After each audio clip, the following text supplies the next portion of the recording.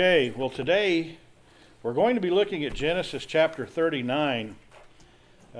We were looking at Joseph things, his dreams, his interaction with his brothers, his being taken into captivity, his being sold into slavery, and then last week in chapter 38 we shifted for a bit to Judah and his unusual experiences, or maybe very usual but different than we might have hoped for children of Jacob.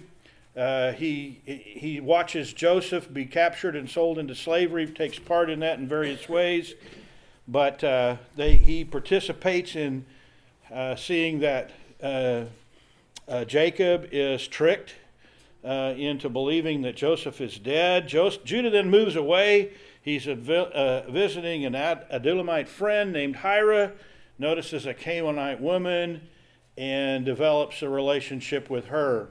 And out of that we see three sons, Onan, and Shelah. And he takes a wife for first woman that's named of this Canaanite community that he's become a part of. And that woman is Tamar. Is evil in the sight of the Lord. We don't get any real picture as to what he saw, but he takes Er's life. And then we get into the whole Levirate marriage. And so he sends Onan to be with Judah sends Onan to be with her to help provide for the children and the lineage that she should have to see her through life. And he will not impregnate her. And so God takes his life. And so Judah decides that maybe this scheme of finding a wife for Tamar isn't working out very well for his family. And he says, my third son's too young. You go be a widow in your father's house. When the time is right, then we will pick it up where we've stopped here. Well, years go by. Judah's wife dies. Judah goes up to a sheep shearing. Once again, he's with his Canaanite friend Hira, and they go up to Timnah. Someone tells Tamar about all that, and so she sets aside her widow's garb and takes upon the garb of a prostitute, parks in the city gate along the way, and Jacob engages her as a prostitute. He did not recognize her, and the price agreed upon is a young goat, but he doesn't have a young goat with him, so he leaves a pledge, his signet, his cord, and his staff. And then he sends Hira back with the goat, intending to make the exchange for what was pledged. That doesn't go so well. Hira's asking all around, and he cannot find this prostitute. And Jacob says, forget it. They're going to laugh at us. It's an awkward thing to going around looking for a prostitute that nobody even knew was there. And so 3 months go by, Tamar showing. Word gets to Judah that his previous daughter-in-law or daughter-in-law through the Levirate system is pregnant. And he says, bring her out and burn her. Well, on the way to being brought out, she sends a message to Judah saying, the person that made me pregnant owns these things, which of course was him. And we see this turn in Judah, recognizing his own sin, including primarily withholding his third son. He declares she is more righteous than I, cancels the death penalty, and then she gives birth to twins. Tamar does. Zerah gets the scarlet thread to designate he's the firstborn, but Perez actually is born prior as Zerah retreats from being born. And we see then, we spent a little bit of time looking at the fact that out of Perez is the lineage of Jesus. And Judah is significant. As a matter of fact, what is Jesus' one of his titles? We read it out of the book of Revelation. He's the Lion of the tribe of Judah. And so Judah is not a small player in the big picture, but the events take us now back to Joseph today. And so most of the interaction throughout the rest of the book of Genesis is going to be about how Joseph is established in Egypt and how God takes the whole family to Egypt, and then they are there for about 400 years, and that sets up the Exodus. But we're going to finish out this book of Genesis in the last 10 chapters here, so 11, with seeing him established in Egypt along with the family. So with that said, we're looking at chapter 39 today. And so let's first of all read Genesis 39, 1 through 18. And so looking for a volunteer to read that for us. Go ahead, Alan. Thank you. Now Joseph had been brought down to Egypt, and Potiphar, an officer of Pharaoh, the captain of the guard, an Egyptian, had bought him from the Ishmaelites, who had brought him down there. The Lord was with Joseph, and he became a successful man, and he was in the house of his Egyptian master. His master saw that the Lord was with him, and that the Lord caused all that he did to succeed in his hands. So Joseph found favor in his sight and attended him, and he made him overseer of his house and put him in charge of all that he had. From the time that he made him overseer in his house and over all that he had, the Lord blessed the Egyptian's house for Joseph's sake. The blessing of the Lord was on all that he had in the house and field. So he left all that he had in Joseph's charge, and because of him, he had no concern about anything but the food he ate. Now Joseph was handsome in form and appearance, and after a time his master's wife cast her eyes on Joseph and said, "Lie with me." But he refused and said to his master's wife, "Behold, because of me my master has no concern about anything in the house, and he has put everything that he has in my charge. He is not greater in this house than I am, nor has he kept back anything from me except you, because you are his wife. How then can I do this great wickedness and sin against God?" And as she spoke to Joseph day after day, he would not listen to her, to lie beside her or be with her. But one day, when he went into the house to do his work, and none of the men of the house was there in the house, she caught him by his garment, saying, "Lie with me." But he left his garment in her hand and fled and got out of the house. And as soon as she saw that he had left his garment in her hand and had fled out of the house, she called to him the men of the household and said to them, "See, he has brought among us a Hebrew to laugh at us.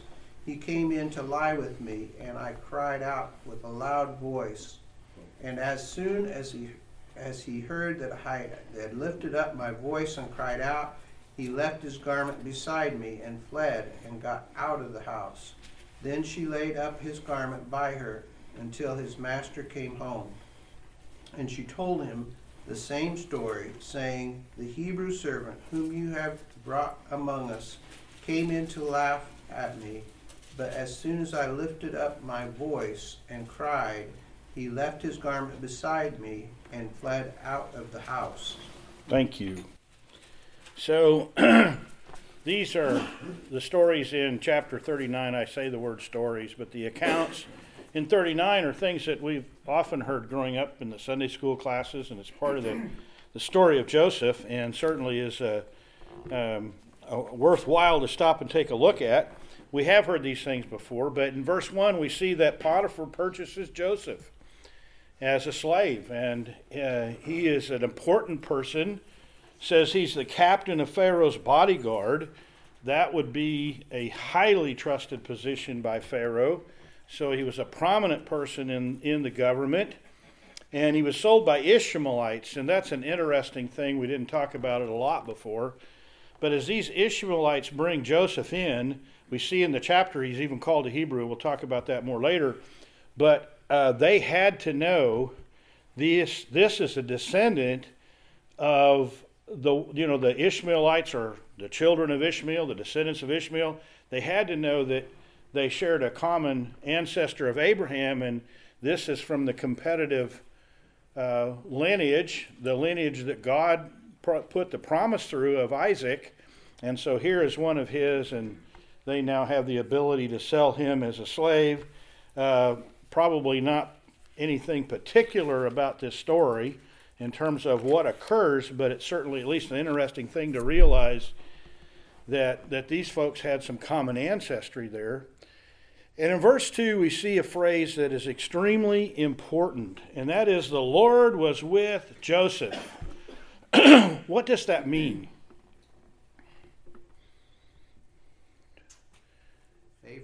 Favor? Absolutely. Those aren't just words that talk about the omnipresence character of God both then and now, but that he is there receiving the blessing of God. God is involved in this account of what is happening. It's important to God what goes on, and he is there keeping his eyes on his presence with Joseph while Joseph is going through all of these things that we're going to be looking at, not only in this chapter, but in the rest of the book of Genesis. And so, what does it mean in the eyes of Joseph? Now, that's a little bit of an obscure question and probably not fair, because what's he trying to get at there might be hard to see. But we don't get, throughout this whole chapter, we don't get anything directly that tells us what Joseph is aware of, what Joseph is thinking, what his general mood is. We do get a very vital speech a little later where he talks about some of what's going on. But if you think about what Joseph has gone through, captured by his brothers, naked in a pit, sold to Ishmaelites, sold to Potiphar, and then here is Joseph.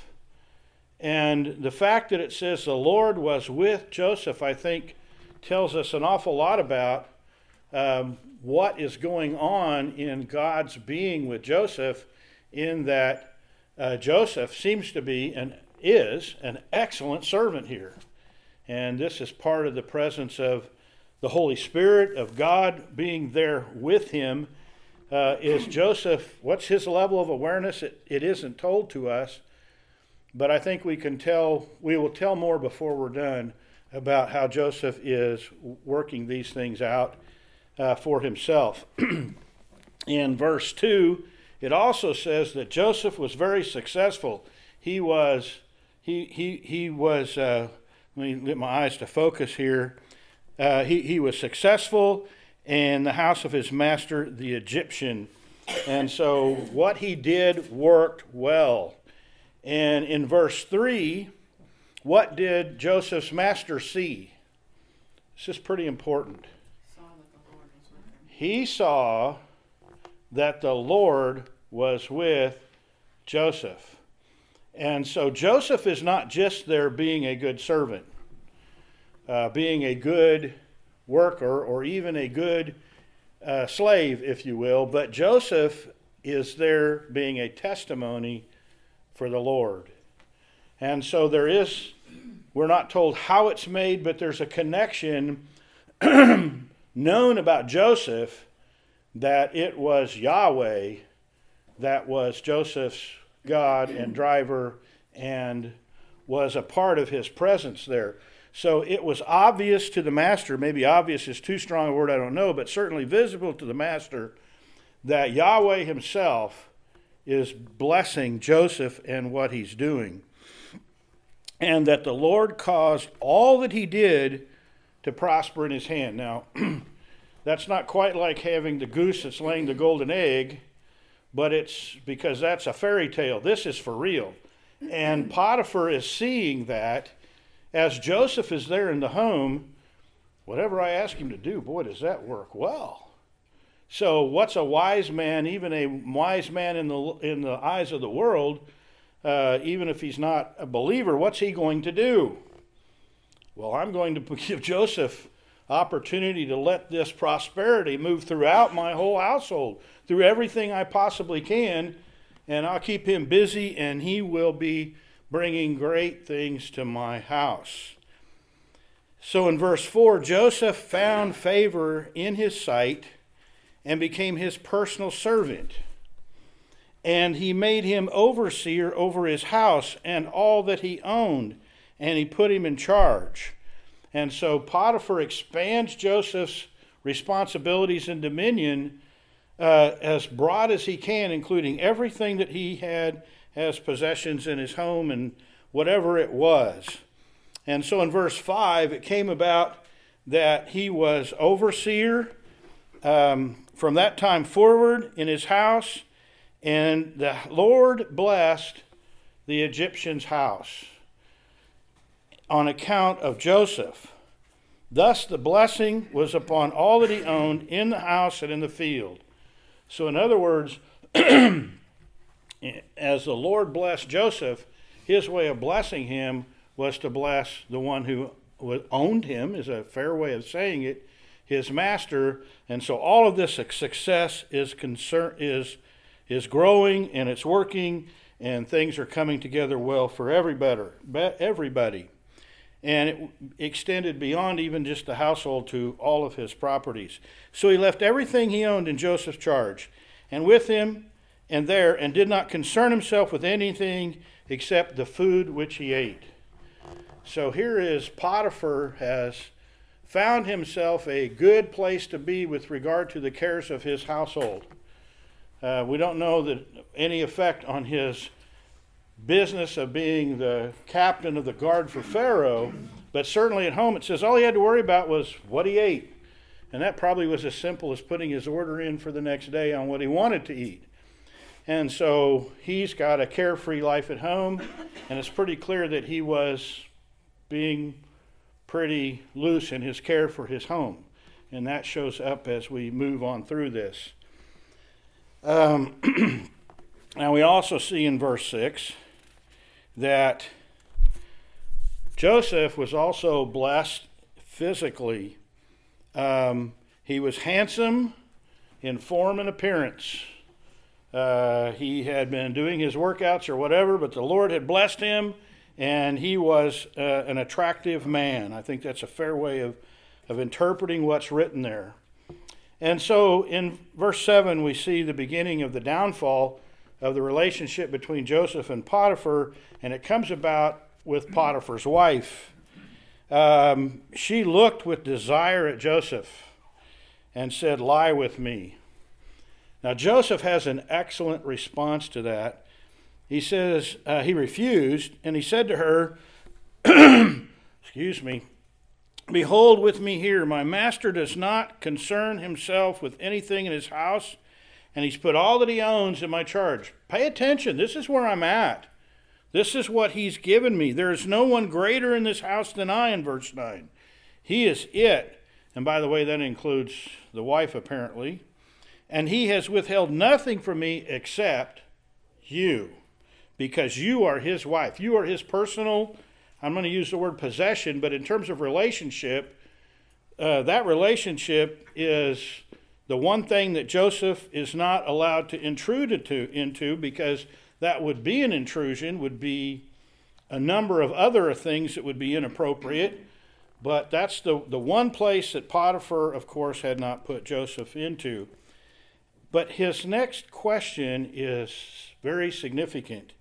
How then could I do this great evil and sin against, and who would he be sinning against? God. He doesn't bring up Potiphar again. Joseph clearly is living his life out, mindful and intentional, knowing who God is and what it means to serve him and to not offend him and to be in a place of obedience to God. And so he's not willing to sacrifice his relationship with God, violating his relationship with Potiphar, and sinning with his wife. His issue, he could have said Potiphar. Would Potiphar not have fit into that sentence? He would be sinning against Potiphar.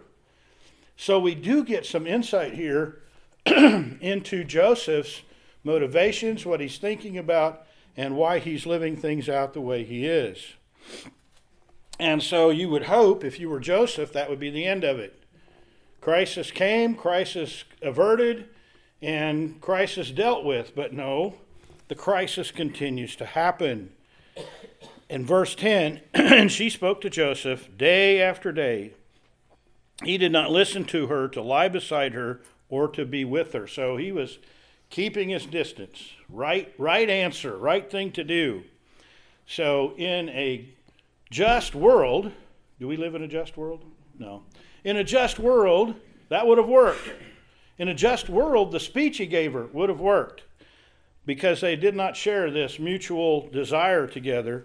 Now it happened, though, in verse 11, one day he went into the house to do his work, and none of the men of the household were inside. Oops. They weren't there. The shield was dropped. Not from Joseph's perspective, from her. She caught him by the garment, saying, "Lie with me." And he left his garment in her hand and fled and went outside. He did just what we're told to do with regard to sin. He ran.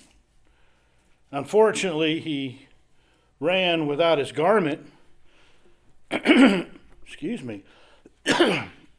When she saw that he'd left his garment and went outside, what did she do? Now she wanted witnesses. Men, get in here. And what did she say? See, he has brought in a Hebrew to us. Now, who's she accusing right here? Potiphar. He had a little problem with respect from his wife, didn't he? In so many multiple ways. And who had he brought in? A what? Hebrew. That's really interesting. How big is the Hebrew nation at this point? Not very big. And yet they're known as Hebrews, as the sons of Abraham, Isaac, and Jacob, the sons of the man chosen of God. They are seen as a people, which is pretty amazing because primarily what we have is a man. Now, he's a very wealthy man, Jacob, and he has many people in his entourage, in his influence.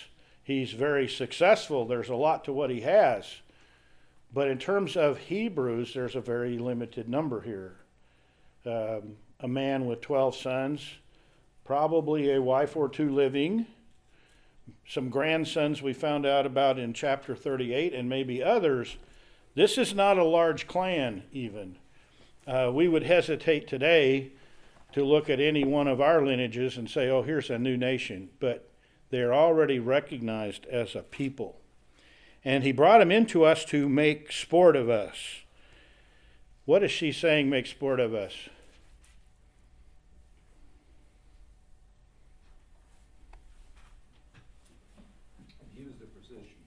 Abuse the position. Yeah, think little of us. Use for their own pleasure. Make fun of us. Is it kind of like saying, you put this hillbilly in charge of us? I think there's a little bit of that, but I think it might even be a little bit better to twist it the other way. He's treating us like hillbillies. Okay. Now, take that wherever you want to go. I mean, there's not an exact answer to my question, but it's pretty clear that she's saying, he's not respecting us, and he's abusing us, abusing his position. He's not being like he ought to be. And he came in to lie with me, and I screamed. Well, she didn't start screaming until he didn't lie with her, but that's the truth, and she wasn't going to tell that. And when he heard that I raised my voice and screamed, he left his garment beside me and fled and went outside. So in other words, she made it Joseph's attempt in her lie to these men. And she wasn't done yet. She laid the garment beside her until his master came home. And she spoke to him with these words, "The Hebrew slave whom you brought to us came in to me to make sport of me. And as I raised my voice and screamed, he left his garment beside me and fled outside." And so the stage is set for the disruption of the relationship between Potiphar and Joseph. And to some extent, his reaction from an earthly perspective makes some sense, but nonetheless, let's read verses 19 through the end of the chapter. Now I'm looking for another volunteer. Now when his master heard the words of his wife, which she spoke to him, saying, This is what your slave did to me, his anger burned. So Joseph's master took him and put him into the jail, the place where the king's prisoners were confined, and he was there in the jail. But the Lord was with Joseph, and extended his kindness to him, and gave him favor in the sight of the chief jailer. The chief jailer committed to Joseph's charge all the prisoners who were in the jail, so that whatever was done there, he was responsible for it. The chief jailer did not supervise anything under Joseph's charge, because the Lord was with him, and whatever he did, the Lord made to prosper. Okay, so when Potiphar heard his wife's story, how did he react? What emotion came out? We'll get there. Anger. And out of that anger, what did he do? Prison. Threw him in prison. And this is kind of a open-ended situation for Joseph now. I mean, there isn't a prison. I mean, this is just an official said, lock him up. And so here's Joseph locked up in this situation. If we were to stop and think about Potiphar for a minute, was Potiphar very wise here? What did he know about Joseph? God was with him. God was with him. He recognized it. And so when this crisis happened, what happened to what he had already seen in Joseph? It continued. Well, it didn't matter.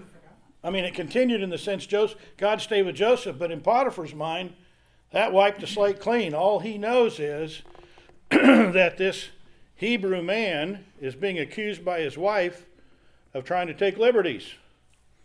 And so he gets angry and takes this highly successful man who'd been highly successful for him, that he saw God was with him, and threw him in jail. And from the standpoint of a worldly outlook on this, it would be easy to say, well, if he was convinced of it, it's understandable. But it did show a lack of insight and wisdom to say, I mean, one of the things that doesn't get told in the story, at least, is Joseph, what happened here? And so what would be really fun to me, if it was included in the account of Genesis, is so after Potiphar threw Joseph in jail, what happened in Potiphar's house? Did all of the blessing go away? Did he go broke? Did he lose his job? What happened would be fun to know, but we don't get to know that. All we know is that God is with Joseph, and Joseph isn't in Potiphar's house anymore, so I would guess things went sideways to some extent, but that's just a guess. We have a question. Yes. It makes me wonder because, like, a man of that kind of notoriety, having his wife accuse a slave of that kind of crime, he could have been well within his rights just to slaughter Joseph on the spot. And so Yes, part of me just that's true. wonders if this isn't maybe the first time that this type of interaction has occurred. You know, we can't make any definitive comments. No, I mean, there's lots of wonderments here. I mean, clearly, she was his wife in formal relationship, and I don't want to read more into it than is there. But one of the things you can look at is all he worried about at home was eating. So that could be, I'm not saying is, but could be an indication that he kind of checked out on home life. He showed up, ate good meals, and went back to work. And so the relationship with his wife, now we shouldn't lay our culture on top of his, but that would certainly seem to be neglectful as a possibility. It's easy to look at this whole situation with Potiphar and his wife as from a human interaction standpoint, but I think as we put this together, a question that we should ask somewhere along the way is, so did God's plan get diverted when this situation with Potiphar's wife happened? No. Was God surprised when Joseph was accused? No. We can clearly see, I mean, we're already starting to look back from chapters we haven't covered, but we can clearly see that this is all God's orchestration of his plan for Joseph, to put him in prison, to put him in a position where he's going to continue to have God with him and God prospering him and God placing him just where he wants him to be. And so now we find Joseph in a place of confinement. He's in with the king's prisoners. But as we continue to see in verse 21, the Lord wasn't left behind. The Lord was with Joseph. He continued to extend his kindness toward him, and he gave him favor in the eyes of the jailer. And the chief jailer put Joseph in verse 22 in charge of all the prisoners of the jail. Whatever was done, Joseph was the one responsible, not meaning in a negative way, but in a positive way. As things happened in the jail, as things were taken care of properly, whatever improvements were made while Joseph was there, it was because of Joseph. And so the jailer just trusted Joseph completely. In verse 23, we see that the jailer did not supervise anything under Joseph's direction. And why didn't he? He was succeeding. I mean, one of the rules of life when things are working the way you want them to, don't try to change it. I mean, that's just, when things are going right, let them go right. So here's things going in a good way. The Lord was with him, caused everything to prosper. And so here's a question I want to ask you. Were good things happening to Joseph or bad? And then I'm going to ask you, what's your definition of good? Let's go back and answer those questions. Were good things happening to Joseph? What's that? Yes. Yes. From whose perspective? Well, and that's a good question. And I'll bring it. If I can keep my thoughts all lined up, I'll bring something back to that in a minute. But what were the good things that were happening to Joseph? God was with him. Okay, God was with him. He was prospering. Whatever he did worked. What other good things were happening to Joseph? The Lord showed him steadfast love. The Lord showed him his love. He was didn't have to- blessed. There's some things you're leaving off this list that belong on the list. He didn't have to deal with Potiphar's wife anymore. Yeah, that was a blessing, wasn't it? Yeah, got away from her. That's absolutely right. So was it a good thing that his brothers captured him and threw him in the pit? It wasn't, but it worked for the good. It worked for good. Well, okay, it worked for good. For God's good, I think she said. I think Worked you for can Joseph's say- good. What's that? I think you can say that there is good and bad. Yeah, so let's change the words and this will get a little easier. Were there unpleasant things happening to Joseph? But in its unpleasantness, can we say that it was evil? We'll get to that at the end of the book as well, but we can do it right now to a point. We know where this is going, right? So would it have been better if Joseph had not been captured and thrown in the pit? No, because it didn't happen. Well, no, because it didn't happen, but Providence, like he ordains the perfect, the good, the chiefest good of all things. these things in reality were good for Joseph. Being captured, being thrown in the pit, being sold into slavery, and now going into prison, we would not look at it from a world's perspective and say this is just and good. But if you look at it from God's perspective, at what moment is God losing control? Does God cause bad things to happen? No, it's part of a larger tapestry than that, isn't it? And here is Joseph going through things that we don't really get. He never stands up and says, "It's okay, I know God's with me." And he also doesn't stand up in these accounts and say, "Why is this happening to me? I'm trying to serve the Lord the best I can, and look what results I'm getting." And go over to Psalm 103. I want to read verses 15 through 22. Psalm 103, 15 to 22.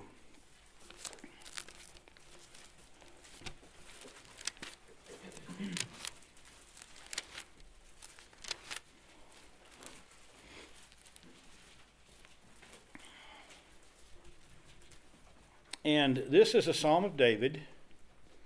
And we're going to read out of this psalm. It's a great psalm. We're going to cherry pick a section of verses here, 15 to 22. I would really encourage you sometime when you're looking at the events of the world with some level of concern, go back and just read the whole psalm. But we're going to look at 15 to 22 and see how David is taking things. This is the title of this is Praise for the Lord's Mercies, the New American Standard. That's how they title this psalm. And David is certainly praising God in many ways here. But let's start with verse 15 and read through the end of the psalm. Who can do that for us? As for man, his days are like grass. He flourishes like the flower of the field. For the wind passes over it and is gone, and its place knows it no more. But the steadfast love of the Lord is from everlasting to everlasting on those who fear him, and his righteousness to children's children, to those who keep his covenant and remember to do his commandments. The Lord has established his throne in the heavens, and his kingdom rules over all. Bless the Lord, O you his angels, you mighty ones who do his word, obeying the voice of his word. Bless the Lord, all his hosts, his ministers who do his will. Bless the Lord, all his works, in all places of his dominion. Bless the Lord, O my soul. So this is David's response, and certainly David is in a different position than many in life. I mean, he's a king, and he's got the Lord blessing him, and we could say maybe he's thinking about all these blessings that come from being a king. But let's look at this and look at the words carefully. Beginning there in verse 15, it says, As for man, his days are like grass, as a flower of the field, so he flourishes. When the wind blows and passes over it, it is no more, and its place acknowledges it no longer. What did he just say about what it means to be a human being living on this planet? Life short. Life short? Numbered? Blooms and then it fades. Blooms and it fades quickly. And, you know, I don't know how many funerals I've been to where somebody says, well, this person will live on forever in our memories. And I understand the thought, and I understand the intention, and in one sense, for those of us that are believers, there's truth to that, but it won't be memories on this side of life, will it? I mean, I can't go further back than my great-grandfather. On my mom's side, he had a dad that died when he was 16, and I've heard some things about that dad that my grandfather had, but I never met him, and to say that I remember him isn't even possible. And so David is putting in perspective, a good perspective here, what it means to be a human being on this planet. We think everything we do is important and significant and all of those things. And in a way it is. And he's going to talk about that. But when we start talking about me and my influence and how people are going to think of me forever, there's not very many characters in history that get thought about very often, and half of them are evil and half of them aren't. Half of them are more on the righteous side. And I said half. I have no idea if that's the right perspective. But we've got just as many characters that we're glad got put down as we do that rose up to put people down, right? But, verse 17, but the loving kindness of the Lord is from everlasting to everlasting on those who fear him, and his righteousness to children's children. He goes from, David does here, the brevity of life, and I'm going to say the insignificance of your life and mine, to the absolute glorious, total excellence and importance and significance of what it means to be one who has placed their faith in God. We would say in Christ for our salvation, because that loving kindness of the Lord is not brief. It's from everlasting. It's from eternity to eternity. It never ends. Now, for those of you that want to, I went to eternity because we relate to that a little better. That word everlasting really doesn't mean eternity. It means from now and forevermore.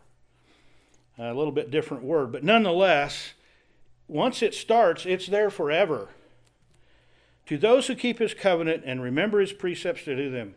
We're in a new covenant through Christ, But for those in the covenant, life is not insignificant, but it's still short, and the earthly part isn't very important.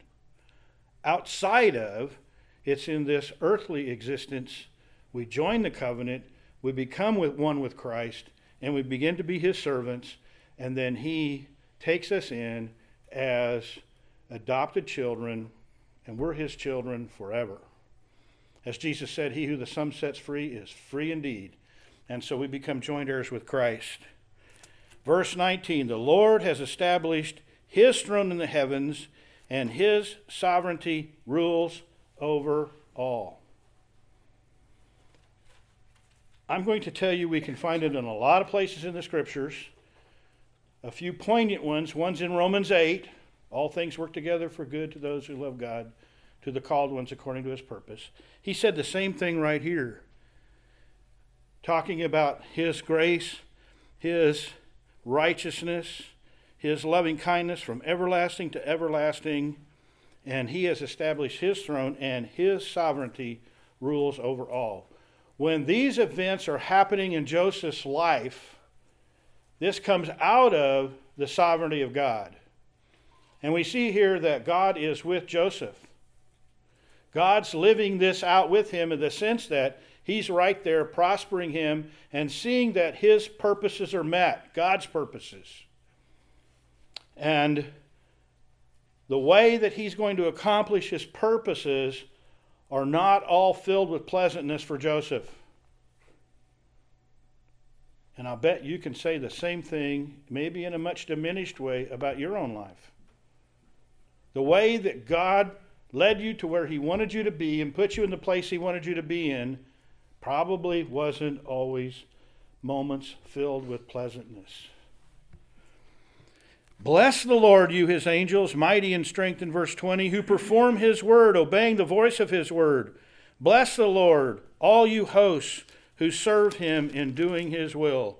Bless the Lord, all you works of his life, in all places of his domain. Bless the Lord, O my soul. And Joseph might have trouble saying those words now, but he's going to say something very similar that gets quoted by Moses in the latter chapters of Genesis. And so I think the challenge for us, if we were there and had some authority watching those brothers capture Joseph and throw him in the pit, what would we have wanted to do? And what might we indeed have done if we had that authority? Stop it! And yet, this is right in the center of the very things that God is orchestrating to take care of this future nation that he promised would be like the sands of the sea and prospered in many, many ways. And so my challenge to us is that we live in a world where you can see the tensions are built, are they not? Do you think the next 50 years of life for the people that are living in this world are going to be all pleasant? I don't think so from a human perspective. We can see all those tensions out there, and as they come and as things go in ways different than what we would plan and what we would want, I'm going to suggest to you that this psalm is still active. God is still sovereign over absolutely everything. And we may be asked to live through some very unpleasant things. And we need to approach it like Joseph did.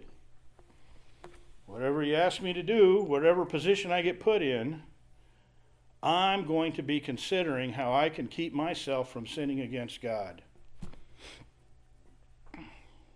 Not letting the fact that I'm thrown in an unpleasant circumstance change all the realities and truths of living.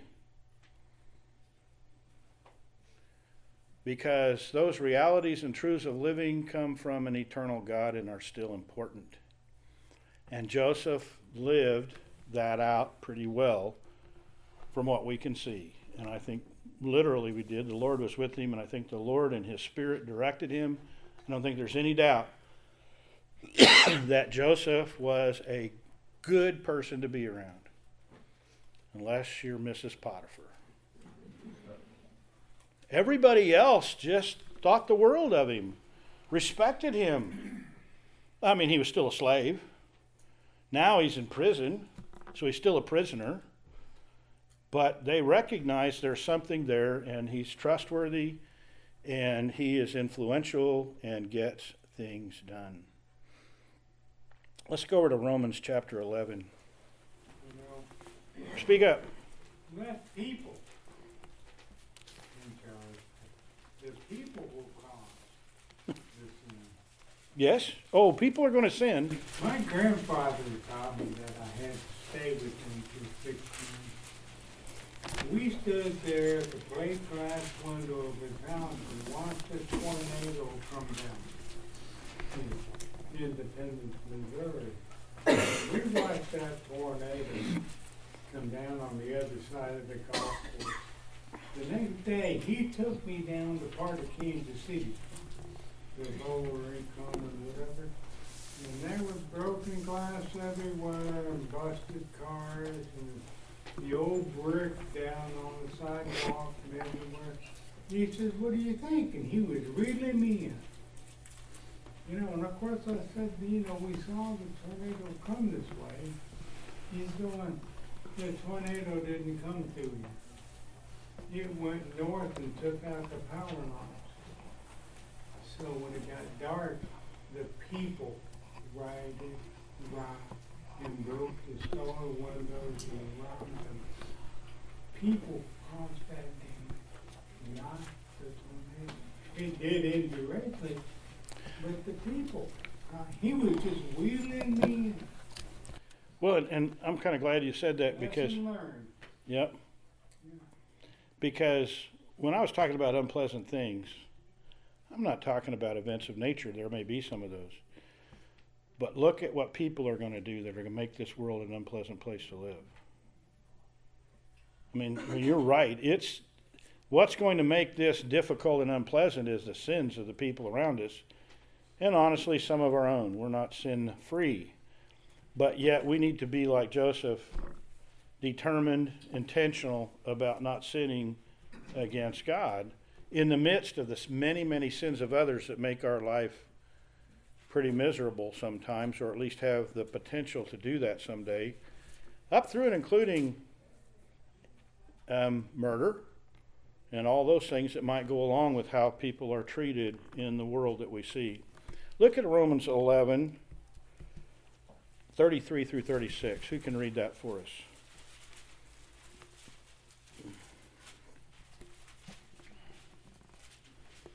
Know the depth of the riches and wisdom and knowledge of God, how unsearchable are his judgments and how inscrutable his ways. For who has known the mind of the Lord, or who has been his counselor, or who has given a gift to him that he might be repaid? For from him and through him and to him are all things. To him be glory forever. Amen. Oh, the depth of the riches, both of the wisdom and knowledge of God.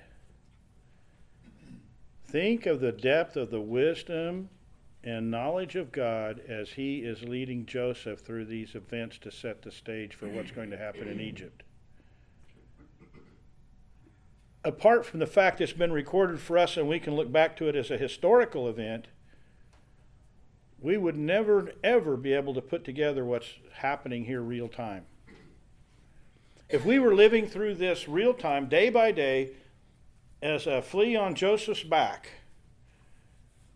we would not be able to see that there's a plan being executed here, would we? And so God's wisdom and knowledge are deep. And that next one, your version said inscrutable, unfathomable in the New Testament, in the New American Standard, beyond finding out. I think that's New King James or King James. But his ways are beyond finding out. While they're happening, we don't get it. We can't get it. It's just beyond us.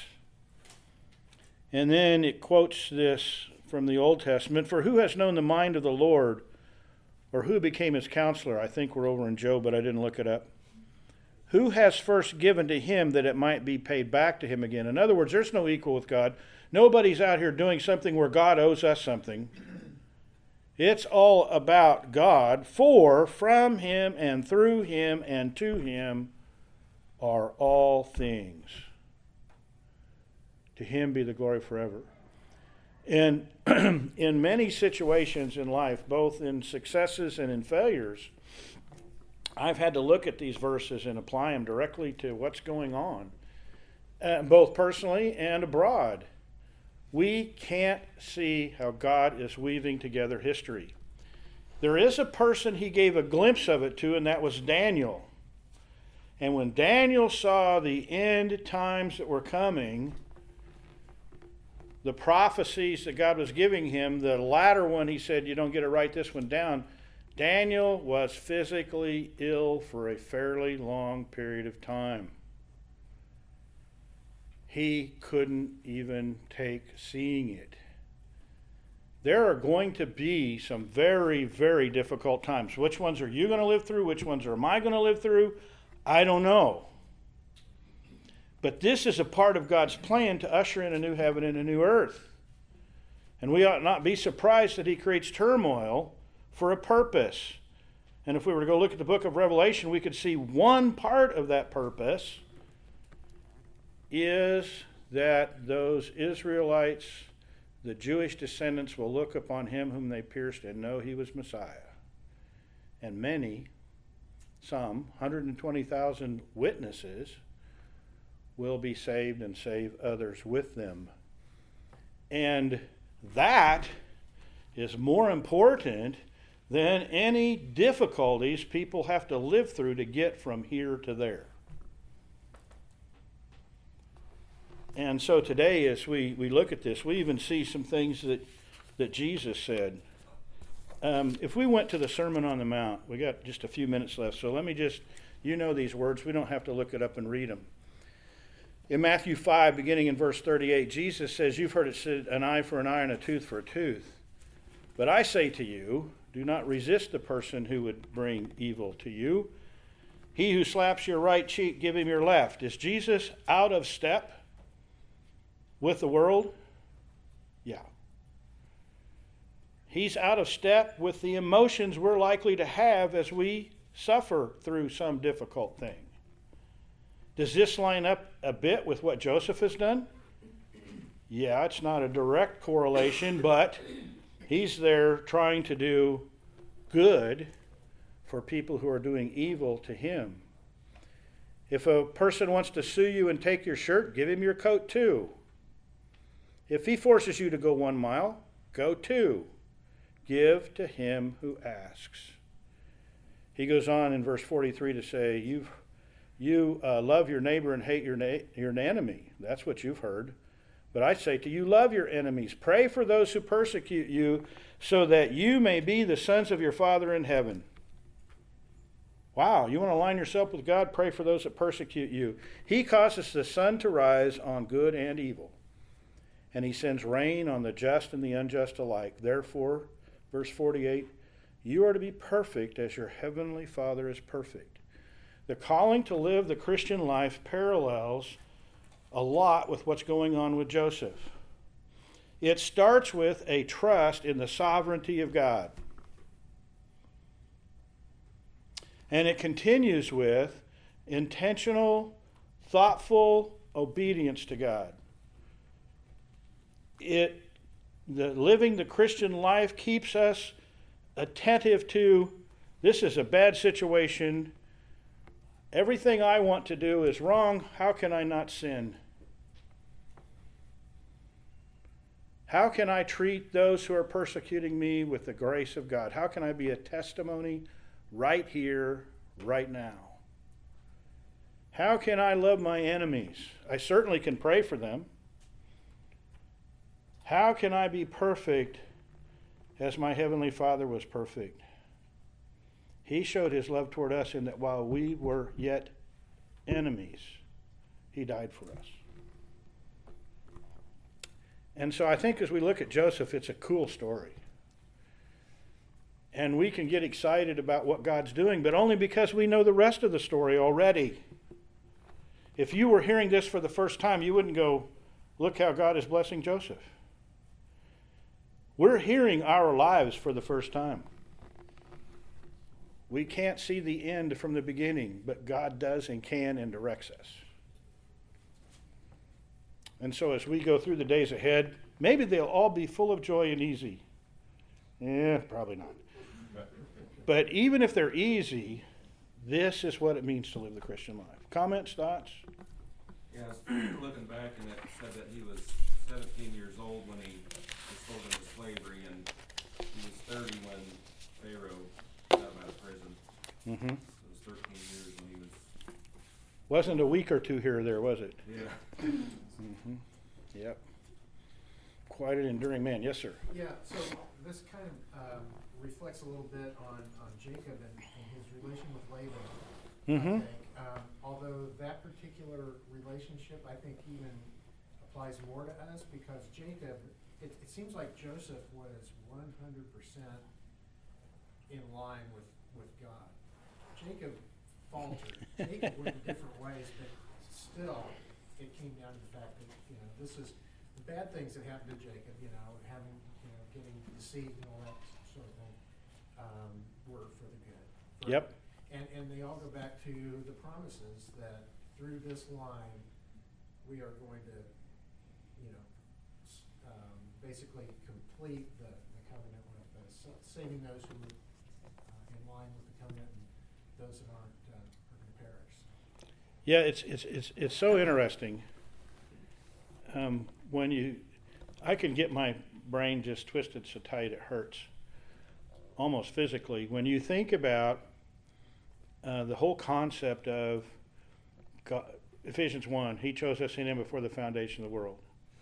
But then he turns right around and gives the charge, and I say turns right around, timing in writing the books are different, but Jesus, go into all the world, baptizing them in the Father, Son, and the Holy Ghost, teaching them to observe all I've commanded you. And I'll be with you to the end of the age. I mean, God's got this whole thing so orchestrated that he's left it as our responsibility to be the witnesses. And yet, he knows exactly how it's going to come out. So, well, God, why don't you just do it? Well, don't ask that question of God. God's made it clear the few times people have had a chance to ask questions, that's inappropriate to ask questions of God. But that's how God has set this up. And so you see man's responsibilities both as witnesses and responsibility for his own sin clearly in the Scriptures.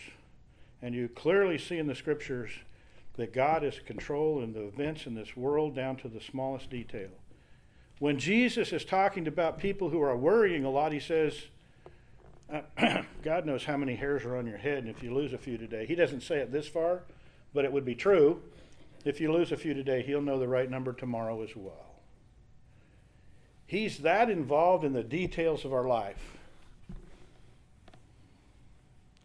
And so God does lots of things. I've been through some difficult times at coming out the other end of it.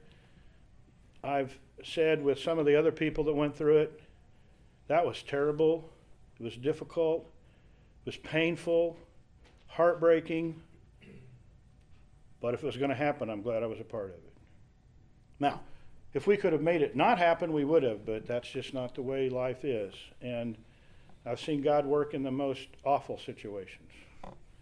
And the only way you see God work in an awful situation is to go through an awful situation. That's how it is. Well, we better close. We're toward the end of our time. Father, it is not wrong for us, and we know it, to feel some responsibility for our contributions to this world and where it goes. But, Lord, let us never think our influence is significant compared to your direction. Thank you for giving us these words that we can trust in who you are and the places that you will take us in life, even when they're hard to understand, look evil, and are very, very unpleasant. Lord, I know my own weakness. It scares me how weak I am when I think about what you might ask me to go through. And so, Lord, let us go through with trust in who you are, depending upon your presence, minute by minute, day by day, not lamenting the loss of the things of this world, but only reveling in the eternity you've given us. It's in Jesus' name we pray. Amen.